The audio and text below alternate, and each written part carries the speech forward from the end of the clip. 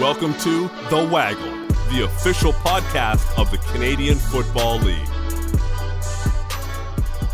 That's right. Welcome to The Waggle podcast, brought to you by us here at the CFL and CFL.ca, and myself, Donovan Bennett. And this week we have got a Southern Ontario preview, at least the two Southern Ontario teams that are on opposite ends of the QEW, the Hamilton Tiger Cats and the Toronto Argonauts, the Labor Day Classic rivals. And so we're going to break it down with two guys who know those teams really, really well. Don Landry is going to preview the Argos, and Louis Butko is going to preview the Hamilton Tiger Cats. He does a great job as their digital host, also the digital host for Forge FC. So our Hamilton soccer fans, make sure you're giving him a follow. But we're talking all about Canadian football on this episode. What do the depth charts look like? What will the standings look like? We're talking Argos and Ticats coming up next on The Waggle.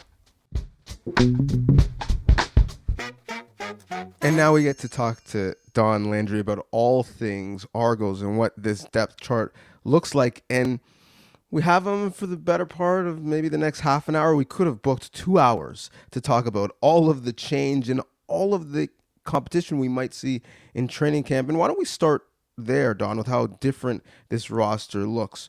4-14 in back-to-back years, then a year off as the league paused. And now I don't know if any team in my time around the league has had more change in the front office, the coaching staff, and on the field as these Argonauts. What's the biggest difference people will notice right away from the Argonaut team we saw on the field a couple years ago to what they might see this summer?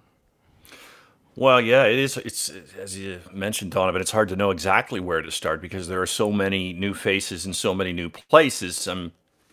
You'd have to start with the identity of the team, which comes from the head coach, of course. I know that isn't so evident when the game starts rolling. You're not watching the coach on the sidelines, but everything trickles down from Ryan Dinwiddie, what this team is going to be. And that includes defense, even though he's a former quarterback and is, an offensive coordinator. It's the head coach decides what the personality of the team is like, and it all spirals out from there. So he's the focal point. Beyond that, if there had been a season even last year, we could have had almost the same kind of conversation, Donovan, about all the changes to the Argos, because people might forget, but heading into last season, they had made a lot of changes and had to because of the poor records of the previous two seasons. And then even more changes come because they had even more time to pull off some of these changes. So you look to the quarterback position too, once you get beyond what I talked about with the head coach and his personality trickling down, and what will they be at quarterback?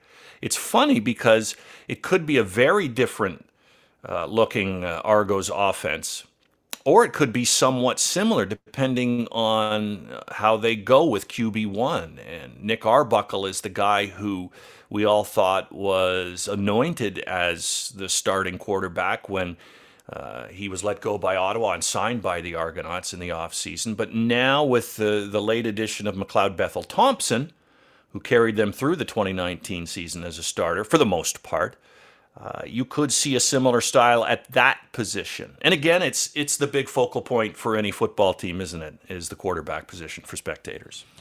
Yeah, the quarterback position and who QB1 might be has been somewhat fluid. For a year, we thought it was going to be Matt Nichols, and that would be the future at the position.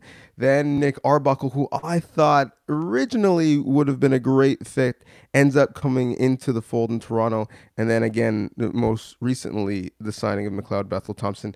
Given the relationship with Dinwiddie and Arbuckle and the history and the bit of youth that Arbuckle has on his side, is he have the inside track to becoming the day one starter? I believe so. Personal opinion.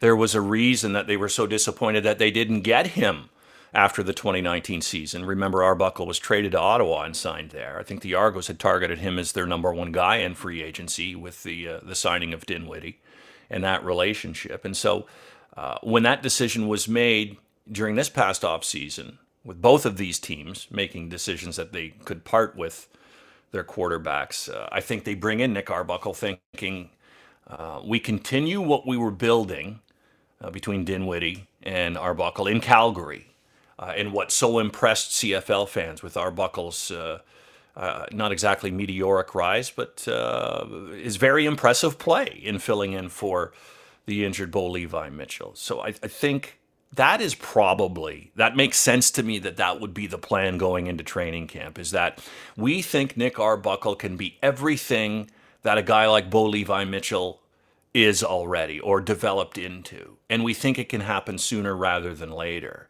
And if it does, they'll look good. And McLeod Bethel Thompson, in his continuing search to be a franchise quarterback, will be put on the back burner once again. If Arbuckle falters, I should say, I don't expect him to outright fail, then I think, as training camp goes on, maybe we start to whisper, whose team is this anyway? But right now, I think, from the outset, you'd have to consider it almost Arbuckle's job to lose, or at least that the Argos would prefer that he perform the way they think he can and be the number one quarterback coming out of training camp. The funny thing about owning this team and really owning the locker room and being that sole leader and voice, McLeod is coming back into a situation that he's familiar with, but in many ways, a lot of the faces on that offense and on this team will be much more familiar with Arbuckle, given that this team, in many ways, is Stampeders East. There's so many guys who had a big part in why Calgary has had sustained success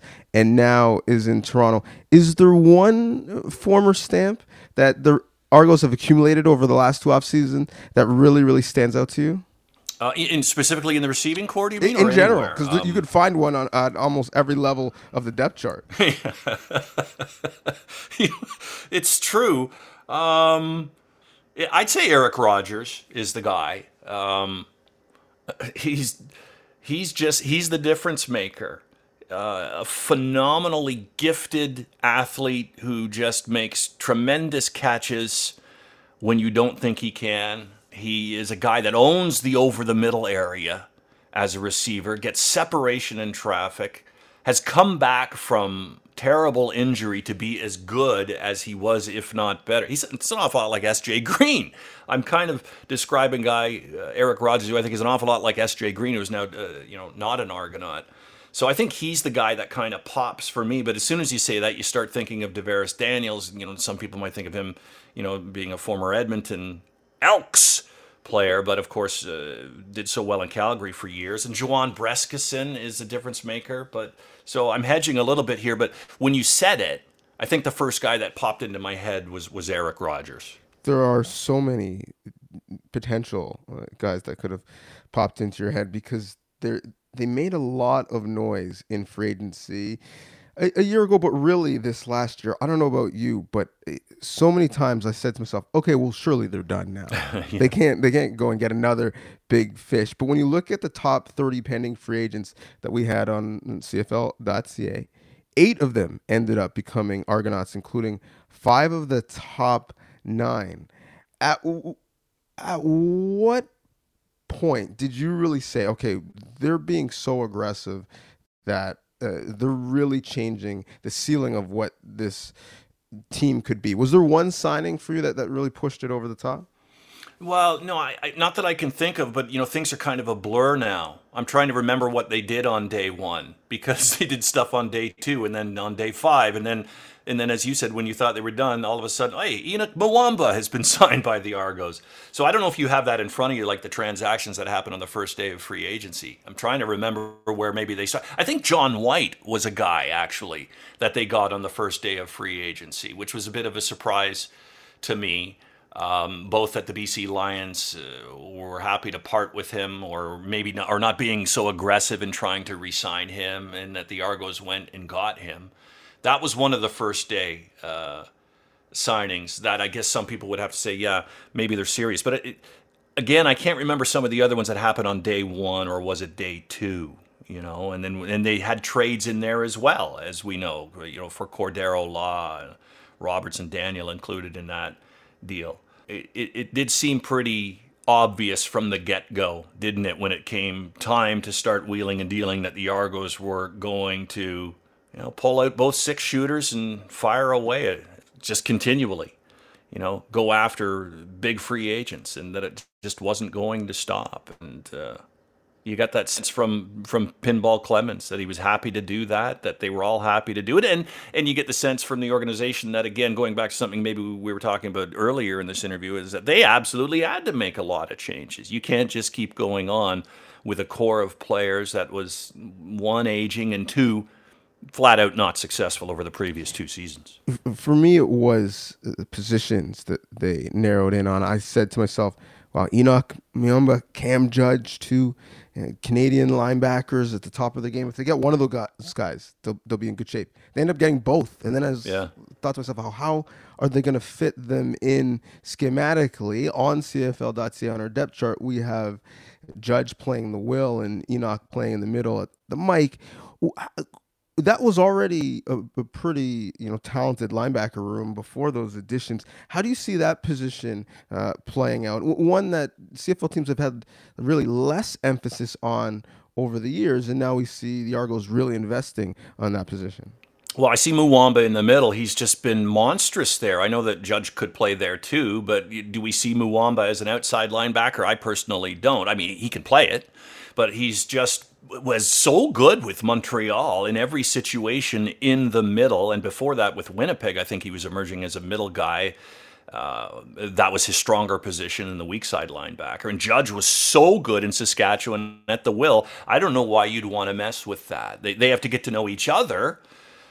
That's enough, and their each other's tendencies and work hand in glove that way. So switching their positions doesn't make a lot of sense to me. So I see Muwamba in the middle and Judge at the weak side linebacker. And then you've got, I think, and some people don't consider the Sam linebacker a linebacking position at all. They think it's more of a defensive back, but they have questions there. But they have a question there, I should say. But the good news for the Argos is, there are a lot of really good answers for them at Sam. They can use training camp to figure out who they want to put in there beside Muwamba and Judge. And it's in doubt right now. I know that CFL.ca has Chris Edwards in there as the Sam, and he'll get a look, of course.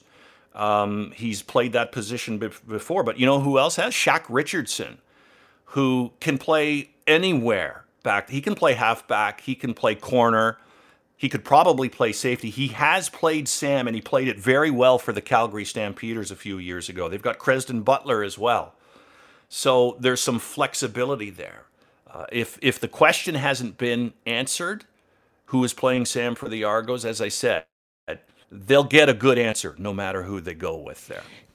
Training camp is great to answer questions in terms of who played well at another level, NFL, NCAA, U Sports, and can translate that success to the CFL game. Given, a truncated offseason and maybe an abbreviated training camp, it'll be a little bit more interesting to see how some of those questions of guys entering the league are answered. But is there a noteworthy player who hasn't played a CFL game that you're really looking forward to seeing how they might make an impact? And there's a long list. Kelly Bryant and Martavis Bryant. Yeah, who do you got? There are a few. I mean, Martavis Bryant jumps right out because he was so good in the NFL, and in particular, I remember him with the Steelers.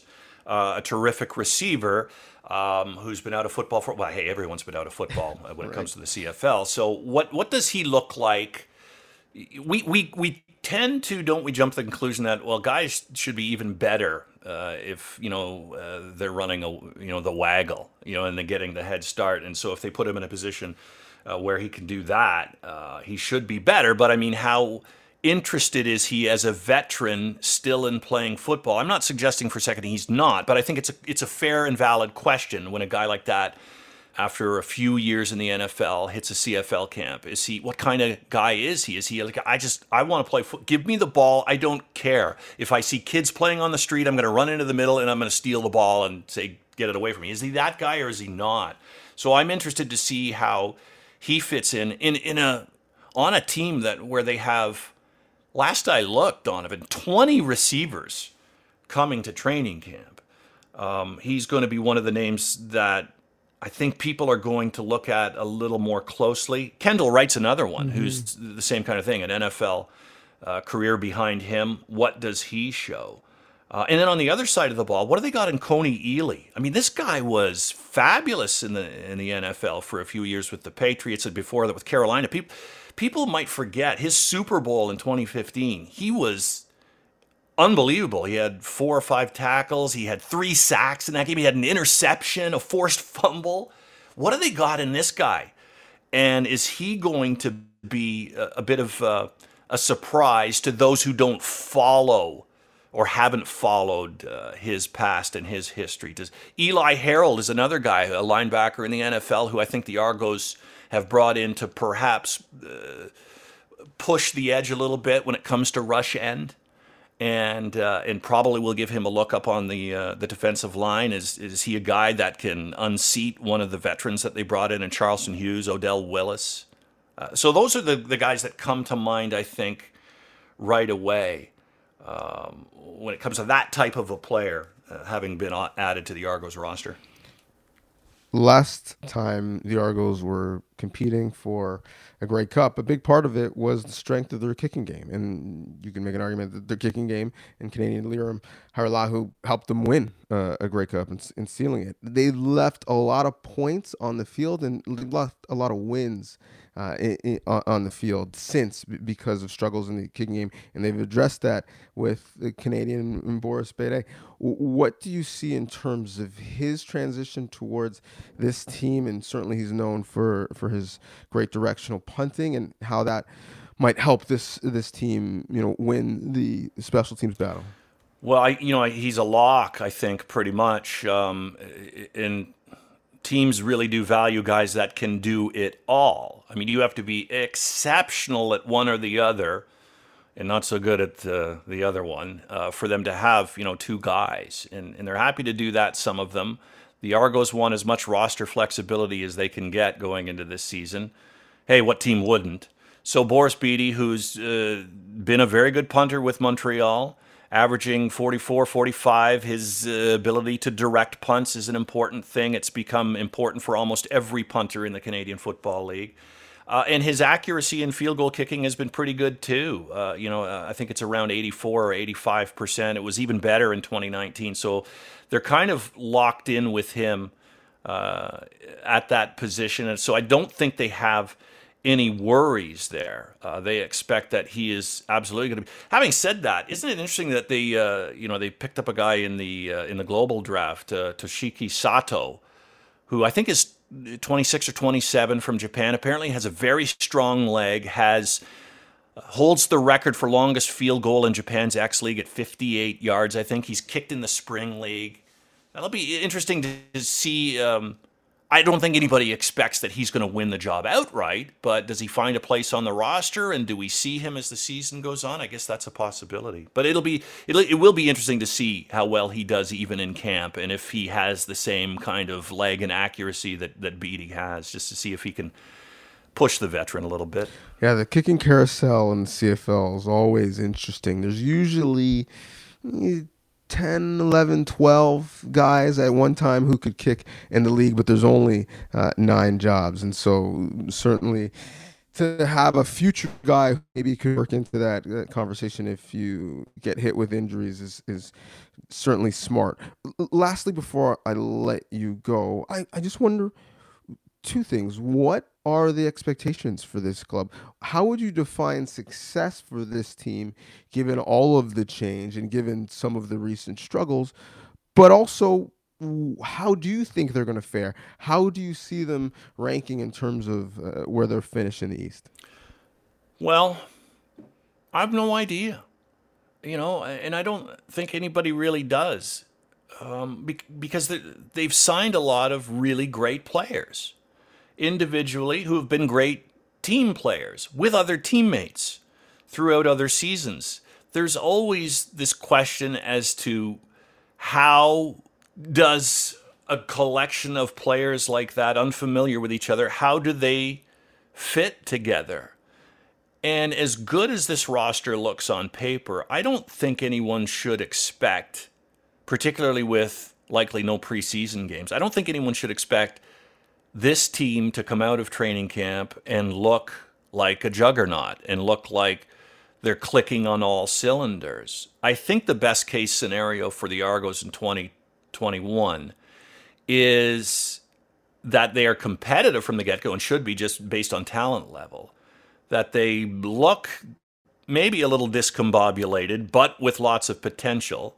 And as the season rolls along a little bit, 5, 6 games into the regular season, that maybe they start to find their stride. And if that's the case, if this is a good collection in more ways than just lots of talented guys, then towards the halfway point and into the 2/3 mark of the season, toward the end of the season, then it's a team that has come together and is looking good in most every aspect. So I hate to cop out on you, Donovan, on this, but I just think there are too many new players, too many new coaches, too much new to know to get a good read on what this team's going to be. You look at the Ticats with continuity, you can get a read. You can look at the minuses and the pluses and go, I think it affects them this way.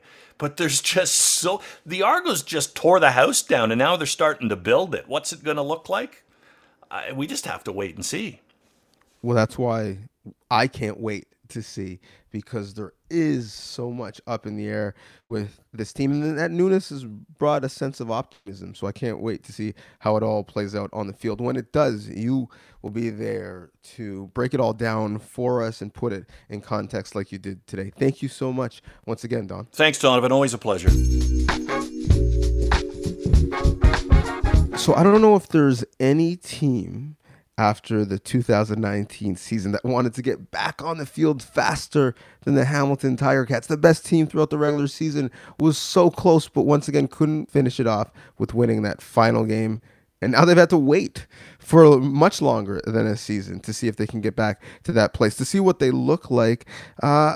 Let's break that down. And Louis, why don't we start there? How different is the group that's going into the 2021 season from the group that came so close but fell to Winnipeg in the Grey Cup in Calgary? It's such a good question, and it's like the easy answer would be not that different at all, because when you look, at the depth chart from that game, which I was doing this morning, I was looking at the depth chart, I was looking at the names, the coaches, everybody listed on that chart. The consistency from 2019 to where we are right now, in 2021 is ridiculous. Like in a league like this, where 1-year contracts have become what they are, and guys like to see what else is out there. The Ticats have built something that the players have bought into, the coaches have bought into, and they don't need to test the waters, is what the answer I always seem to get is like, well, when I talk to guys before February 14th, before that first day of free agency, why did you sign? Like, wasn't it tempting? Didn't you want to see what was out there? Like, day one of free agency, and they always answer the same way. I like what we're doing here. We trust what we're doing here. We're building something here, and really, the results, in 2019, last game of the season put aside, speak for themselves. And there is a lot of turnover when you look at their competitors in the East. New coaching staff, a new front office in Toronto. You got a new ownership group and front office in Montreal. And in Ottawa, you've got a new coaching staff. And essentially, you've got new quarterbacks in Toronto and Ottawa as well. A lot of consistency in Hamilton. But certainly they didn't achieve that ultimate goal. So there is room for internal improvement. What's the area of focus where you say, I like to see what they've done, and this is where they've improved from where they were in 2019? Yeah, I go back to a couple of things I've read lately. Marshall had a piece up on CFL.ca and talked about their special teams. And I thought that was a really interesting point to kind of highlight just how good the special teams was last season, because, when we do talk about the success that 2019 had with the Ticats, we obviously talk about the offense and the way Dane Evans was so easily able to transition into that number one quarterback role. We talk about the defense, the way they play the game, the defense that's been built. But special teams is one of those areas that's overlooked. And again, credit to Marsh for really highlighting the fact that, look at what Frankie Williams did, and look at what they did on special teams, and the veterans that they have on special teams, like a Mike Daly or a Courtney Steven, and then you tie it together with a Jeff Reinbold. Like if there's one thing that you look at with this Ticats team, it's like, how can that unit get better? How does Jeff Reinbold, mad genius watching football 24/7, what has he taken from all these last 16 months that he wants to execute on the field? So when we talk about areas for growth, I'm really excited to see what he's able to do with this time off, because he is one of those like mad geniuses when it comes to football, and I'm sure he's ready to hit the field and try out some of these plays he's been drawing up for the last year and a half. There is already consistency and potential even growth in their quarterback room, where they've got great depth. Going to camp with two guys who have proven they're good enough to be starters in the CFL. Is there a benefit to that, or given that training camp might be a bit shorter, will that be something to manage in terms of how the reps are disposed? Well, Donovan, you know this game a lot better than I do, and when you look at what good teams do and what winners do in this league, it's have two great quarterbacks, and I think regardless of who is QB1A and who is QB1B, after week one of the season, these guys have each other's backs, and I did a podcast with them a few months ago, and I told them, elephant in the room, people are going to think that you guys don't like each other because one of you is going to be the starter, one of you is not. And Dane, Jeremiah, they both came out there like, nothing could be further from the truth. If anything, iron sharpens iron, and that's something that I've heard repeated from the defensive players. That's something I've heard repeated from the coaches. It's something I've heard repeated from the scouting staff, is that iron sharpens iron, and the only way you're going to get better is if you have somebody as good as you to push you to be better. And with the Ticats, with Jeremiah and Dane, that's what they're doing. And let's not forget about the other quarterbacks in the room. Dave Watford's been around for a while. Like he's kind of the Dane of 2-3 years ago. And they're all being led by Tommy Condell, who we saw last year can draw up a brilliant offense and can pick and choose pieces, and can get Brandon Banks the MOP, and can literally transition so smoothly from a Jeremiah Masoli to a Dane Evans. Losing Sean Thomas Erlington really early on in the season, how did he adjust there? So it all comes together in that Ticats offense, and then led by the man himself, Orlando Steinauer. So yeah, we talk about the quarterbacks coming out of camp and what that's going to be, but I don't think it's going to be a storyline after week one or even week one. There really isn't a story there. They're two guys who compete, who push each other to be better and want the best for the team. And I think that's in the CFL, having two quarterbacks who can buy in and it can be ready to go at a moment's notice is one of the most successful, or one of the most important things you can do to be successful. When I was at the Grey Cup in Calgary a couple years ago and I saw the two teams run on the field, the thing that struck me in terms of how similar they were is both teams really were built through the draft. And Hamilton has had two drafts now, obviously, since they've been in that place. Are there any names that you see in terms of draft picks that could push to make an impact and play early in their careers now that we're back to playing football? Yeah, absolutely. Obviously, I mean, Jake Burt, it was pretty obvious on draft night, going into draft, that first overall pick. There really was a buzz around it. And then, when we heard the name Jake Burt, it was like, okay, who is this guy, right? Like we all did a little more research, but the Ticats had their eye on him for a while. So I mean, Jake Burt's obviously the obvious answer, the first overall pick of this year's draft. But Colt Woodmansey last year, somebody who the Ticats are really excited about. You talked about how the Ticats were built through the draft, like. You look at that offensive line and the guys who have come up through the Ticats system. And again, you mentioned these are guys that the Ticats have had their eyes on for a while. So, Drew Alamang, Sean Burke, two of the best at what they do. And they have a really good scouting staff around them as well. So I'm excited to see the 2019 or 2020 and 2021 draft classes compete for spots, because, 18 months, whatever it's going to be, that's a long time away from football. And guys know what has been built for the Ticats. Like, guys know what to expect when they step in the locker room. And, you could be here, but if there's somebody who is ready to do your job and is can push you, they bring people in to make an impact and to push each other. So really, I'm not questioning any of Drew Alameg's or Sean Burke's picks the last couple of years. I think any one of them could be an impact player before we know it. In this group, oftentimes we evaluate who's going to be good in any given season based off of, well, who won or lost free agency. But Hamilton has done a pretty good job of being aggressive at re-signing their guys and not letting them get to free agency. Is there one person that was locked up internally that really, really secured their ability to compete at a high level moving forward? I mean, really, you look at what the Ticats, who they have signed in the last 2 years. Obviously, Masoli, Brandon Banks, Devere Posey. I mean, the names of the guys that the Ticats have brought in to really push each other. Even Cam Phillips, a couple of days ago announced as the latest signing. This is a guy who was lighting up the XFL, and I know the Ticats are really excited about him. And the receiving core of this Ticats group, like getting them back. You're asking about players who re-signed, but getting Don Jackson on this team, someone who's able to kind of do Jovan Santos Knox, Deontay Evans, really like we're talking about guys who decided to stay. And I mentioned that like guys decide to stay because they like what's being built here. They trust the system. It's such a cliche to use in sports, but they're a family. Again, another cliche to use in sports, but when you're around these guys and when you see it, you realize why that's such, and maybe a sometimes overused term, but why it's used in groups like this. They are a family. They care about each other. They push each other to be better.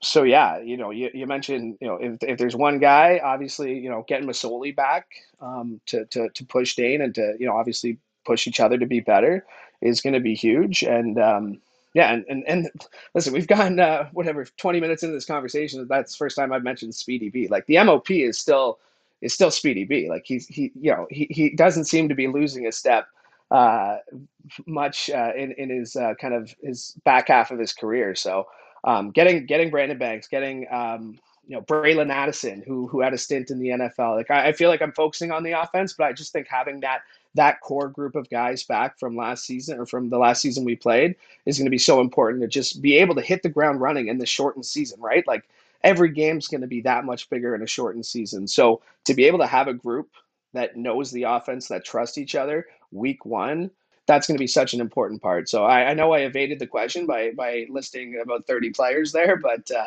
I think just having that core group of Ticats who know what it takes to compete and to win and who want to win for this city. They want to win so bad for the city of Hamilton that I think is an important part of why they decide to stay. No, you gave me great value. You gave me even more than what I asked for. You mentioned the city of Hamilton. Got the Grey Cup coming up in that city and being able to host it, and hopefully it is as close to a normal Grey Cup as possible, given what our new normal might look like coming out of the COVID-19 pandemic. What is the vibe in and around the team, around the upcoming season and the opportunity they have and the yearning to get back to watching football at Tim Hortons Field? Yeah, just there's a buzz, right? Like, and I feel like I felt it from like general consensus CFL fans that like there seems to be a buzz, and I know like our team, like the people that I work with and get to call coworkers and friends and stuff, like they work so hard and they are working so hard to put on a world class event at the Grey Cup in December in Hamilton. I know that the city, people at the city, are so excited to welcome the world back. I talked to Scott Mitchell on my podcast a few weeks ago, and I kind of asked him like, what's this going to mean? And really, it's going to be an exhale. Like we're starting to see the benefits of getting vaccinated and continuing to practice social distancing and just doing our part to end this pandemic. So like once we get into November, if we're or November, December, when we're in a good spot, it's really going to be exciting. And like you said, there is a buzz in the city. And as we get into warmer weather, as the season gets closer, as it's a circled date on the calendar, You start flipping the calendar a little ahead of a schedule to see how far it is. There really will be a buzz, and I'm really excited for the city of Hamilton because I grew up in Niagara, which is about a 45-minute drive, 30-minute drive from Hamilton. So I grew up pretty close by. I always knew of Hamilton, and I always saw it as like, okay, it's a city with the steel mills. I was fortunate enough to get to work at TSN 1150, a great station. That was really when I fell in love with the city and got to see. And it's one of those cliches that when people talk about Hamilton, they talk about the blue collar people and just they go to work every day. They don't complain. They do the hard stuff. And again, I'm really, as I'm saying this in this answer, I feel like I'm giving the typical Hamilton cliche. But until you live it and until you experience it, like it really is something to be in that crowd, to be at Tim Hortons Field. And again, I go back to that kind of exhale of where we're at in the pandemic, where we will be at in December. Like it's going to be not just a celebration of football and getting to that point, but it's going to be a celebration of kind of this country. Because when you look at the Grey Cup, and I've been fortunate to get to go to about half a dozen now in my short career here, like it really is a celebration. And to be able to have that in Hamilton, knowing how much I know that people care about the Grey Cup and knowing how much I care about the city of Hamilton, I really think it's going to be like one of those moments that like I try and picture it now and I just kind of get goosebumps thinking like what it's actually going to be like. So, like I said, there's a buzz. Certainly from my answer, you can tell that I can feel the buzz. And I think that's something that's shared across the organization. And, I don't want to speak for everybody, but there really is an excitement. The team's been working hard. It's really going to be a world-class event. So, I mean, the Grey Cup is a day all CFL fans obviously have circled on their calendar, but this year in Hamilton should be, will not miss event. Well, it'll be a much bigger celebration in Hamilton and maybe more fun to cover if Hamilton is in the game, literally. Yes. And so let's look at how they stack up in the East. You've got Toronto, who has thrown the bag at basically any free agent who's willing to come. Montreal was really an ascending team that looked to be the team in the East that was going to push Hamilton, and they've done some things in free agency and have a young quarterback who's on the rise. How does this Tiger Cat group stack up with the competitors in the division in your eye?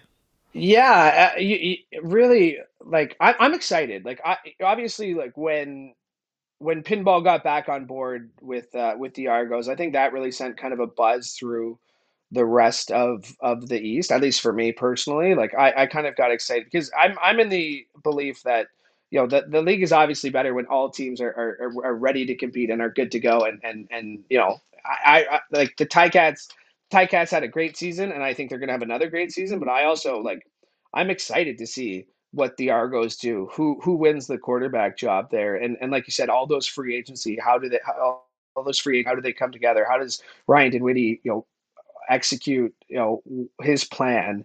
You look at the Red Blacks, and they're obviously going through something as well, and they've always been an exciting team. Like you don't have to tell a Ticats fan that the Ottawa Red Blacks can't win big games when it counts, right? Like I've been on the wrong end of Ottawa games being disappointed more times than I can count in the last few years. So definitely not going to count them out. And then the Montreal Alouettes, Vernon Adams seems like the most confident guy heading into the season, which I 100% respect and can appreciate because this is a guy who looks at what he's got in Montreal. And I'm really excited to see what the rest of the East brings because I think the Ticats set like a benchmark of like, okay, if you want to come out of the East, if you want to represent the East Division at the Grey Cup, like, okay, here we are, come and get us, right? Like 15-3, that's the bar. And I really think every team in the East looked at that and stepped up their game. And I'm like I said, I'm really excited to see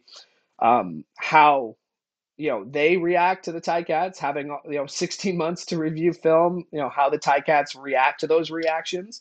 So I'm excited about the East Division. I really think it's going to be competitive. I think I like I said, I think Vernon Adams is one of those guys who I listen to your podcast with him, and you just hear the confidence in his voice, and you hear the eagerness and the desire to compete. And if there's one thing I've noticed, covering athletes in my career is that like those are the guys you want leading the room. Those are the guys you want leading the charge. So yeah, I'm excited about the rest of the East Division this year for sure.